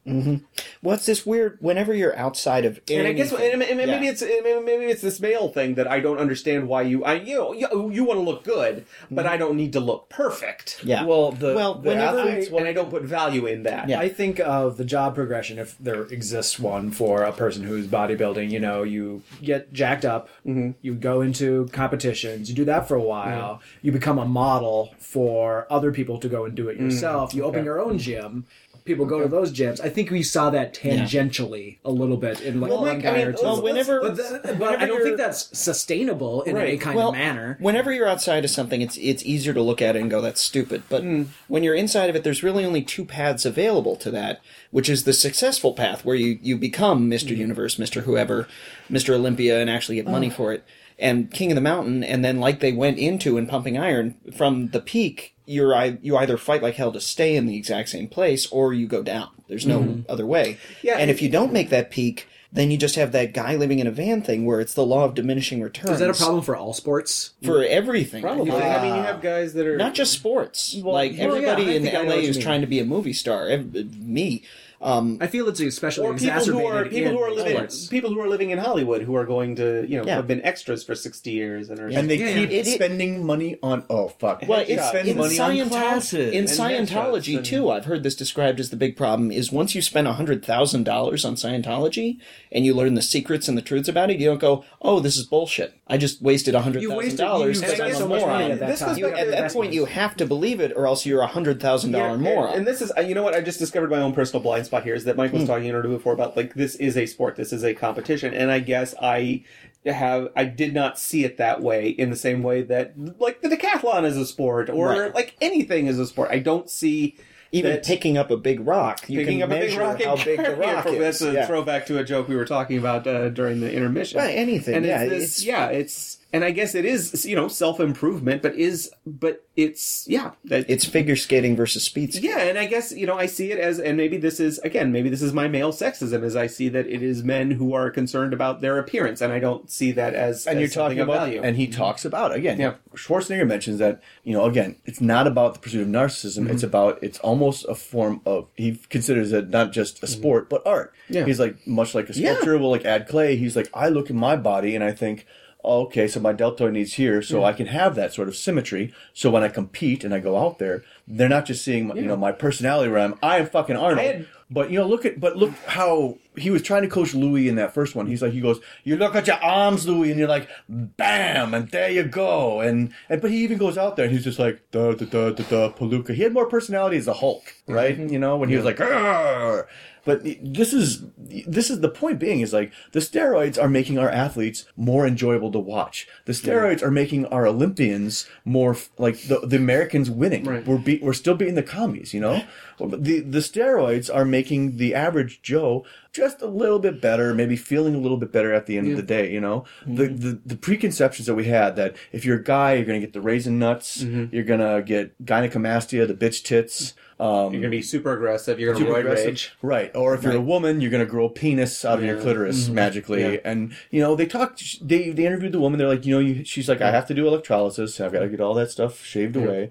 I mean, that's all there, but the idea is like, and I think that's where you said it was like, it meandered. It's not like, well, is that bad or good? You know, but for this lady, she's like, it's what it is. Well, this is the thing, and you know what? I'm going to turn this right back around on myself, because one of the things that always drove me crazy is when female bodybuilders say, oh, you don't look like a woman. It's like, well, what the hell with you? She can look however she wants. But I have this colossal blind spot around my own gender that looking like a statue is not something that you should want. And that's, so, and again, so shame on me. They're way past statues. Yeah, Well, you know, like I was talking to... You should look like an action figure. Right. As they point out in another scene, here's what G.I. Joe looked like. Here's Action what G.I. Joe... Here's straight down to the smooth crotch. And now it's like a Simon Bisley drawing where you're like completely, you know, roided out. And I loved the guy who said, in America, we have a winking admiration for steroids because we'll keep saying things like, this SUV is like a minivan on steroids. I was like, holy shit, you're right. Yeah. That's also just lazy metaphors. Well, it is, but I mean, it's, you know. It's an easy heuristic. you were going to say, sorry. I was going to say, like, it's all right. Good discussion is good, man. It's on. This is a discussion on steroids. We were watching. We're all on steroids. Is that all a on pun? steroids. Do I hit him? Is it? Do I hit him with my roid rage? When we were watching Pumping Iron, Tess was here, and like she couldn't take like looking at the men. She had to leave because it was so disturbing. Because to she her. was so turned on.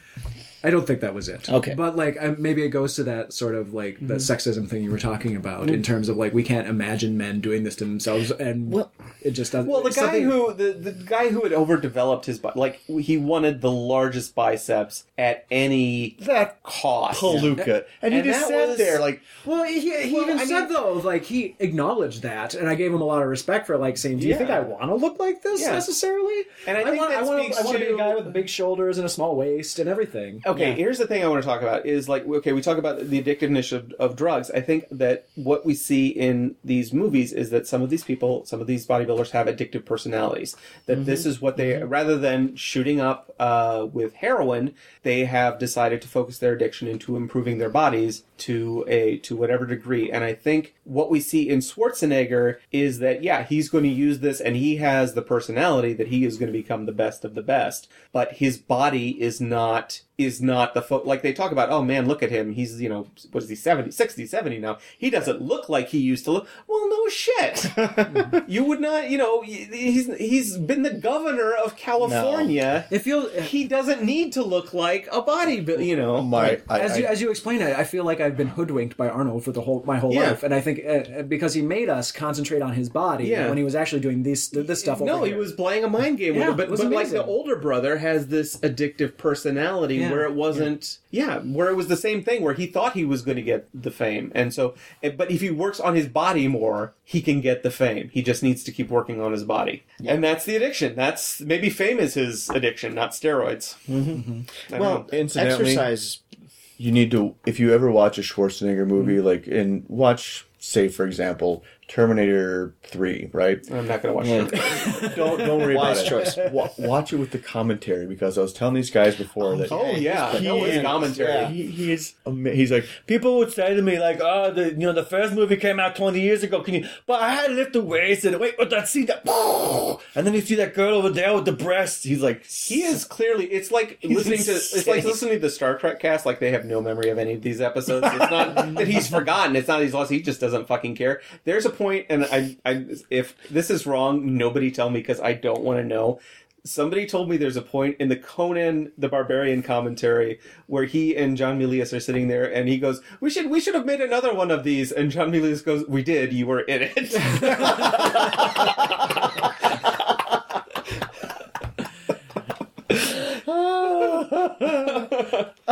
But yeah, he's just, I mean, and he comes across as this amazing, and he is, you know, and the brother in the second movie, like, wants to confront him about the fact that he admitted using steroids, and then when he became a politician, he's like, drugs are bad. You know, he married into the Kennedy family, for God's sake, and said, drugs are bad, don't do drugs, we're going to work out, it's all for the children. He's essentially doing the Hulk Hogan shtick. And then when he goes eventually to a photo op to sort of, ask him, do you have anything? He doesn't. He like grasps hands with it because it's this huge moment from his childhood. Well, he also mentions, and he sets it up really weird. He goes like, this is how politicians, their handler looks at him. The handler is like, come over here. Yeah. And then he's like, go shake hands with this guy, clearly. And before he can, he's just like, I'm starstruck. Yeah. Like I put, like he's like, we did the pose, the predator pose, or the son of a bitch. Oh, yeah. Get in! Yeah. So. Is that all we have to say about these movies? I'm sorry. I could probably ramble. I could probably ramble for a goodly amount. I really of time. appreciate. I want to say one thing about the bodies before we wrap up, because I'm not an exerciser, but I am a massage therapist, so I studied anatomy. I'm very fascinated with the human body. And can you kill somebody with a nerve punch? Can you make their brains explode? I could kill people other ways. Did you spend time in the forest? I can screw up your back with a nerve punch, but so watching bodybuilders' bodies is this weird, like, it's like watching a science video where they expand out a portion of the body so you can watch it in intricate detail, only you're seeing it from a camera that's 30 feet away, where you can actually see individual muscle fibers rippling under the skin. Mm-hmm. So in the one sense, it's fascinating. On the other sense, it ends up in this weird uncanny valley area, especially when you have things like those overdeveloped biceps, where it's recognizably human, but something's off, and my brain just rebels against it. Like, no, that's wrong. No, his head should not be the same size as his biceps. I'm gonna say that I remember that one of the scenes that also, and Pumping Iron, that stuck with me was when he went to the prison. Like, that was his giving back to the community. Oh, right. But those guys are clapping for him.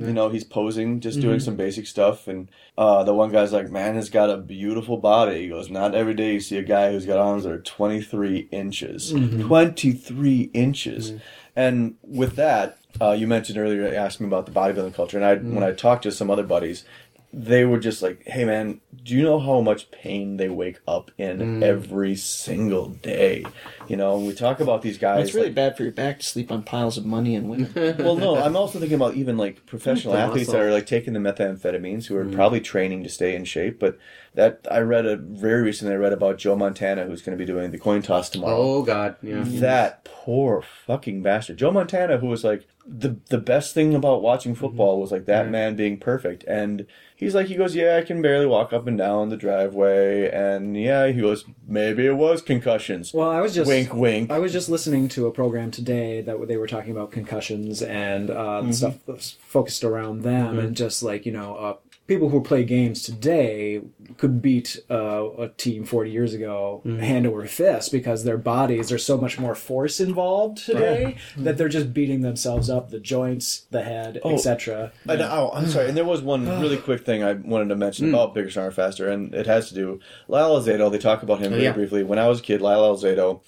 besides being like a terrifying person on the field when he played for the Steelers, in one of those bodybuilding magazines, right before he came out with the bandana saying steroids did this to me, I've got brain cancer, which they said was a crock of shit. You have brain cancer because you have brain cancer. That's the bottom line. But he was trying to make a comeback at like 43. And he was like, one of the things I think about now as a guy in my 40s, and as a guy who still lifts weights, who still runs, who is still in karate, and tries to live an active lifestyle. That's my bag. But I like wine too much to give up the sugars. But the thing is that he mentioned something that I carry in my brain, is that the stipulation that people put on aging in terms of lifting weights. I think that in general, and this is my soapbox, I think everybody could stand to be in some form or another active. And I think Arnold in this was a really interesting forerunner to read about that. And to say that, what else you need to do? You need to be able to pick up a weight now and then, because the only way you're going to get the stuff that's around your back that's maybe twinging, or your shoulders, your neck that's hurting, is to stretch out, get some blood pumping through your veins, and then start building the stuff up around that. Not like walking so that your lats are too big that you can't put your arms down, but lift the weight so that you can do things practically. Do things for like your wrist curls so that you don't have like carpal tunnel. Do calf raises. Do like leg extensions so that so your knees don't get all fucked up. That's, I think, all things that are part and parcel about having a healthy and having longevity. And as I have dealt with a dad who had heart disease and a mom who was, in treatment for cancer, that you find out things like, what's fucking your body up when you have cancer? A lot of it is like the subcutaneous fat that surrounds your internal organs. You know how you get rid of that? You fucking watch what you eat and you keep moving. You try to keep your weight down. Extraneous, superfluous factors aside that can come out of nowhere, sure. But at the same time, the things you can control, and what this man was able to control about himself was controlling your body and what goes into it and how you treat it. Motherfucker still had have open heart surgery, but still, Right. Anyway, did you guys like these? I mean, I really appreciate the impetus. Absolutely. I really appreciated them. I liked how it paired up in terms of, I felt Bigger, Stronger, Faster totally deconstructed Pumping Iron in certain ways, and I really liked that dichotomy that was going on. I'm so happy you suggested I watch Bigger, Stronger, Faster, because I was like, this is really insightful, and he doesn't have all the answers, and he's okay with that. Yeah, and he's clearly got an agenda, but it's not like a Michael Moore style agenda where it's just... Yeah, it was about him. It was about him and his exploration. Yeah, it was that was the impetuous one. It's always hard to tell with a propaganda film, and all documentaries are propaganda, is, whether all the uncertainty about steroids is because of the uncertainty or because he's uncertain, so that's the viewpoints he presents. The senator that kept asking his questions. Did you see Bernie? Did you see Bernie? He goes, he's like, hey, did you... That was fine for me because this was legislation he sponsored 20 years ago, for crying out. What happened to the appropriations fund that was passed 20 years ago? I don't fucking know. I want to say one last thing. I thought one question I thought was that was unanswered. I was always thinking about this because they were talking about how inspired they were by these guys in these movies, but it just inspired them to improve their bodies. It didn't say inspire them to become police officers or go into the army or be of service to other people. Right. It was I want to change how people see me, or chop off local people's head with a big broadsword. Well, exactly, so, or middle of the road is fine or sometimes. Stab a guy through the chest with a big pipe and say have a steam bath. Or something like that. Right. Yeah, we have 3 data points. Let out some steam. Yeah. I don't know, and they also don't. I mean, and that's also classic dysmorphia. That's super classic dysmorphia. And to this day, I still look at pictures and I think about it's like, oh, that's a bad angle. Or, I can tell I'm retaining water. Or I hate whenever there's a photo of me, my neck looks weird. Right. And the rest of my life, I'm like, body shame is for chumps. Well, yeah, and having to you live a good life, Brian. I do my best. Charmed.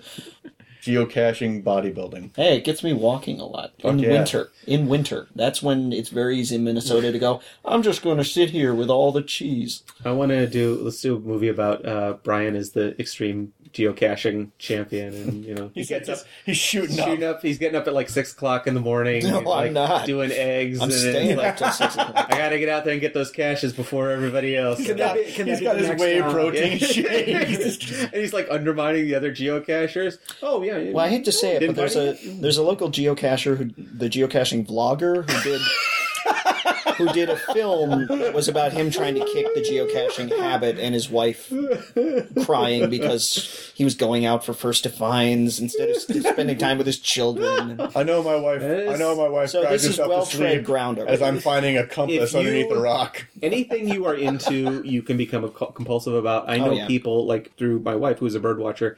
There are people who not just keep a list of the birds they've seen in America, in the world, and in Minnesota. They keep lists of the birds they've seen in each county, and have binders that they will go through and have colored for each bird, have colored in the counties they have seen in each bird. So this addictive personality can get you no matter what you're doing. Right. So, what you're doing. Train spotting. Well, thank you, Bill, for joining us. Thank you so much. Fun. Where can people find you? They can find me on Twitter, where I'm at B Steitler. I should probably put that up because I'm not going to spell it for them.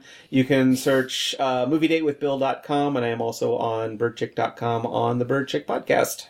Thank you, everybody. We out. Thank you. Hasta la vista, baby. Nice to meet you. Which way to the gun show? Double bill, comparing culture, it's double bill. Putting 2 things together, it's double bill.